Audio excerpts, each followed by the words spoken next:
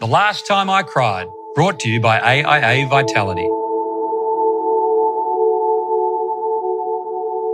In a new content series for the AFL, we asked some of the game's biggest names one very simple question. When was the last time you cried? In this episode, we speak with Campbell Brown, a hard man, Hawthorn Premiership player, State of Origin player, inaugural son. But in this episode, we saw a different side of Brownie. He spoke about losing his mother in 2019. And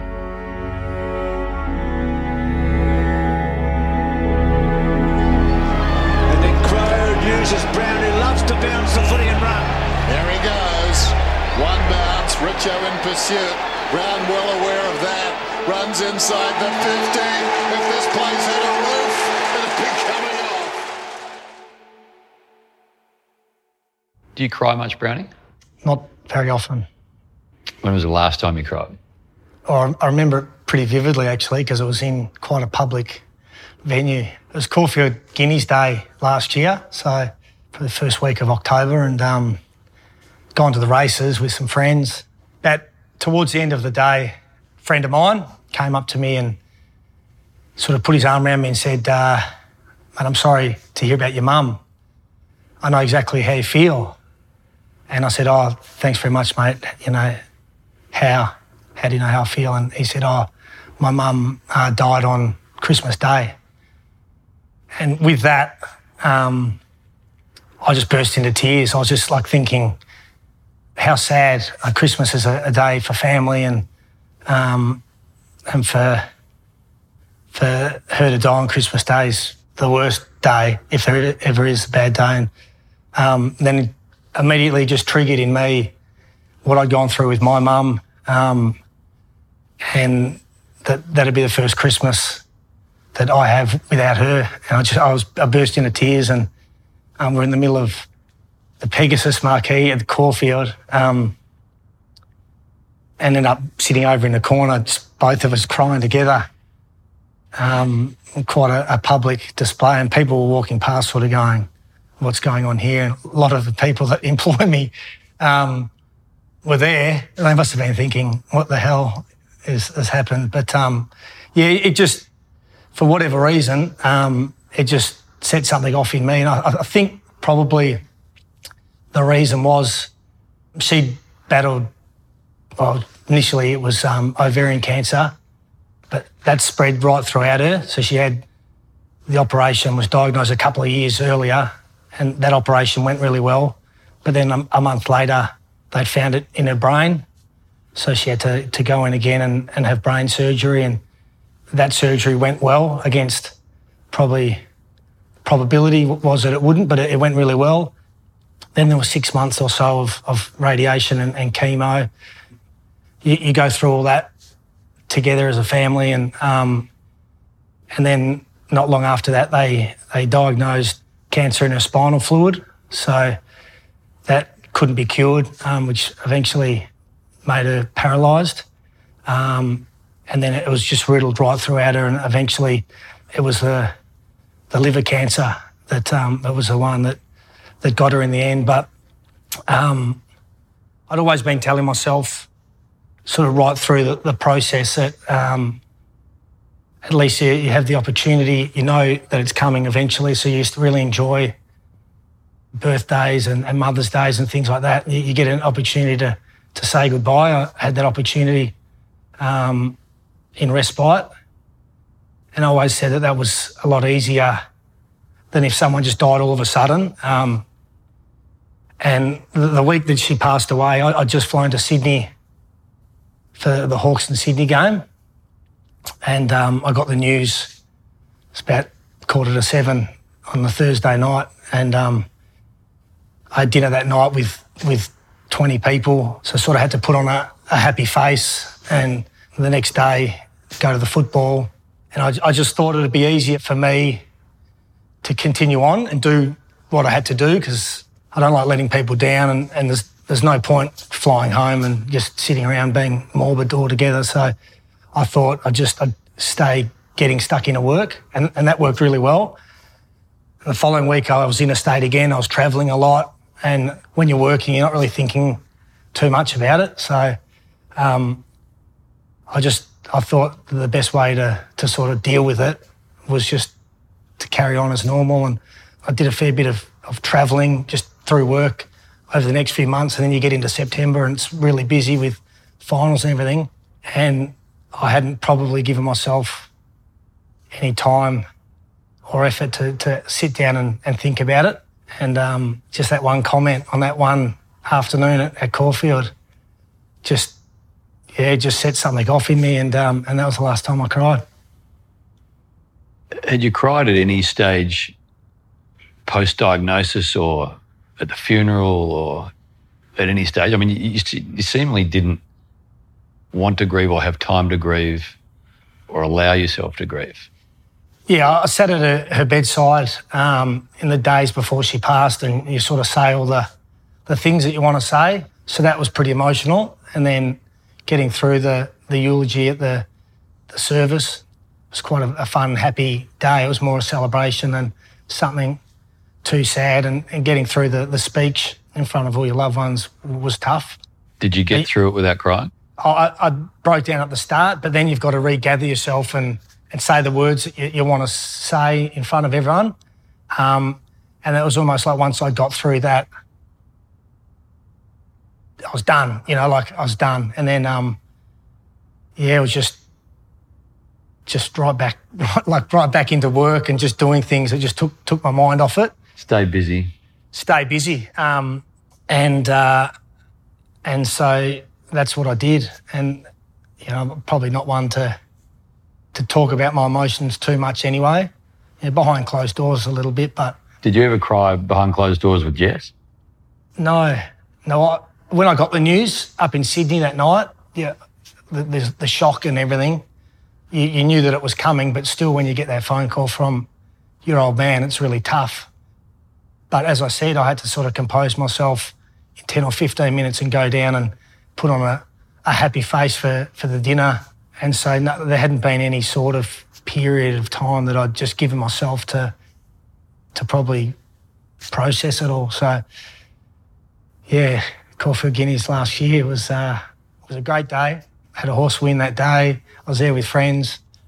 But that comment towards the end of the day, unintentionally, just sort of triggered a whole lot of emotions for me and got the best of me. And I didn't really care who saw or how embarrassing it might have looked. Two grown men crying in the corner of a marquee at the Caulfield races. I'm absolutely positive there'd be people there thinking, geez, he's missing the quaddie hard. But that was just the moment, and that was the circumstances, and I couldn't control it. If I had my time again, I'd prefer not to have cried in front of 200 people in the marquee, but that was when it came out and I couldn't stop it. Did you feel at the end of it better for crying and almost releasing whatever had been built up?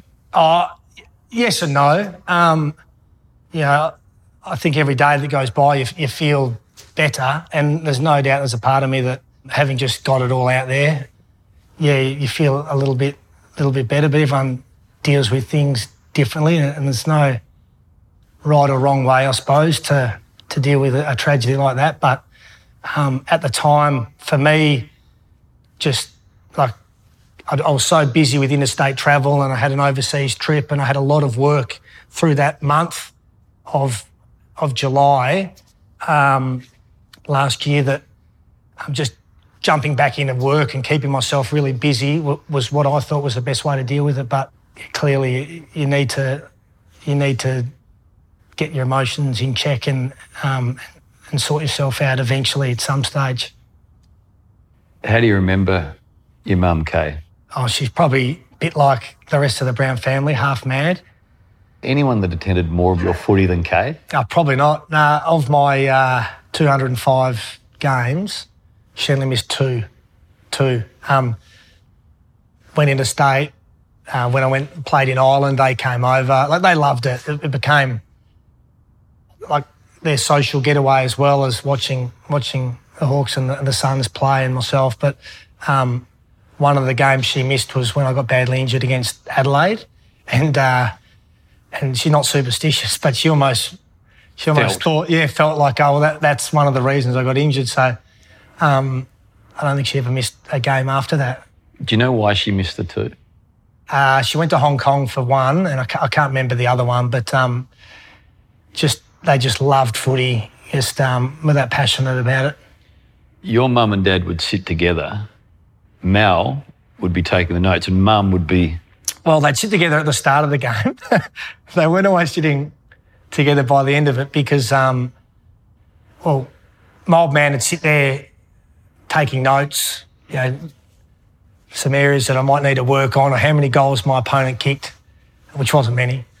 And my mum was the screamer, the one that would get really vocal and yelling out the opposition, and she always used to call me Basil, which was a nickname I had as, I reckon, in year 4 or 5 at junior school. But she didn't want people to know who she was yelling out to, so she disguised it by yelling out, "Go Basil." And I could quite often hear her. If we were at Marvel Stadium... AFL games? Yeah. Often I'd be able to hear her yelling out, "Go Basil," in the crowd, which was pretty funny. But then the old man who might just have to drift apart a few seats. Did Mel cry? Have you seen Mel cry around the passing of his wife? Yeah, he has, and it's the only time I've ever seen the old man break down at all in nearly 37 years of my life. He's definitely not a crier, but yeah, he broke down on a few occasions. They were married for near 40 odd years. Never a fight. Well, they only ever had one fight, and it started in 1980, and it finished halfway through last year. Yeah, healthy debates, we call them in the Brown household.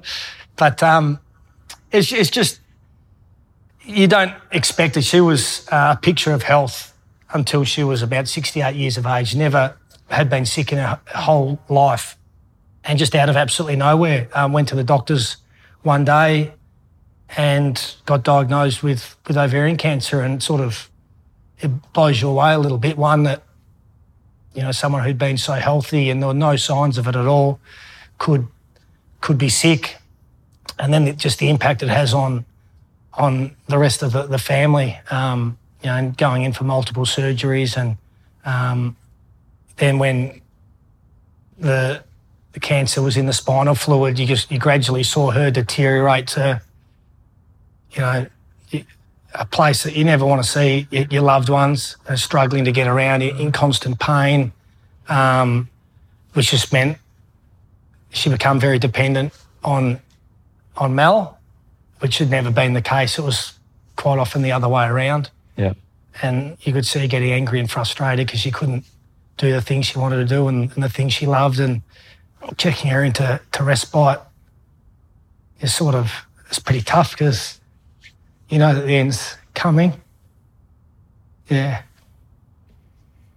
Nice she met Boston. I think that's one of the things that kept her alive. And she got to see my sister get married as well. I'm positive that Boston kept her alive for another 6 or 12 months. She loved him. It's good though. It's good to be able to talk about it. Yeah. The one thing that I reckon I've got much more accepting of is that we've all got these stories that have affected us, whether it be a death or a childhood incident it's like no one is without incident, And the more you share them, the more you realise that you always need to look after each other, It's like... Yeah. Well, I don't reckon I've never seen you cry, but I would hope that you have... You talk about being embarrassed at Caulfield at that time. It's like, why though? Like, we're all built to be emotional creatures. And when we cry, it's like, why am I crying? It's like, who cares? You are, so do. Yeah, no, there's definitely nothing wrong with it. And everyone does it, you know. So, yeah, it's just I don't even care about being vulnerable or anything. As you get a bit older and you become a parent and stuff, it's just life. But yeah, when you're a bit younger and you're in the footy scene and everything, you try and keep your emotions in check. Your point, it's like when you are young, you think, I can't cry in front of them. It's like, I wonder why you think that.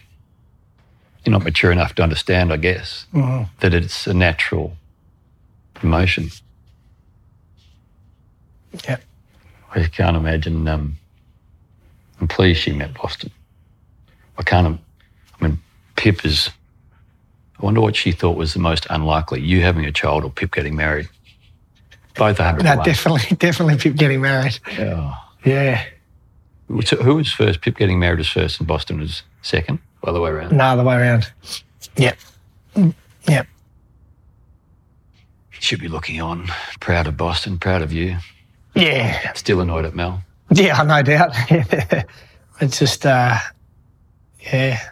life goes on. You can't stop everything in life just because of something like that. You still need to continue to keep living, and I suppose that's what I thought was the best way to do it. Just keep doing what was normal, you know. But you're not in a normal circumstance. It's a lot of I don't know what it is. It's not guilt, but a lot of outside influences, you know, affect not just your parent who's sick, but everything else around that, trying to manoeuvre through it. The feelings of brothers and sisters and other parents and people coming and going. It's a great, you had time, you knew it was happening. I was thinking about it the other day that, like, when was the last time I told one of my brothers I really loved him? You know, and if anything happened to them, or mum or dad, and then you start worrying about that last conversation. Was it the right conversation? What didn't I say? It's like, Spud, he texted me, but why didn't I call him back straight away? Because I didn't speak to him. Yeah. The regrets and the what ifs and the... Yeah, I know. Do you think about mum every day? Yeah, you do, just in random ways. I lived at home till I was 23. I think who's going to make my bed? Like, without fail, wake up, breakfast, whatever I wanted, I'd have the choice. Scrambled eggs, omelette, savoury mince, cup of tea, coffee, toasted sandwich, gourmet, bed made, clothes cooked, clothes cleaned.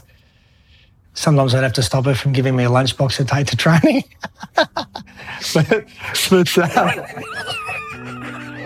Can you imagine? Mate, she would have. Yeah. She was so loyal, and she... Thank you. No, mate. Thanks for having me.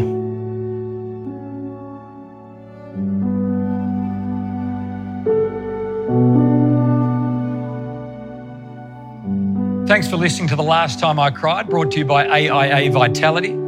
Just a reminder, you can subscribe to the feed so you don't miss any great stories.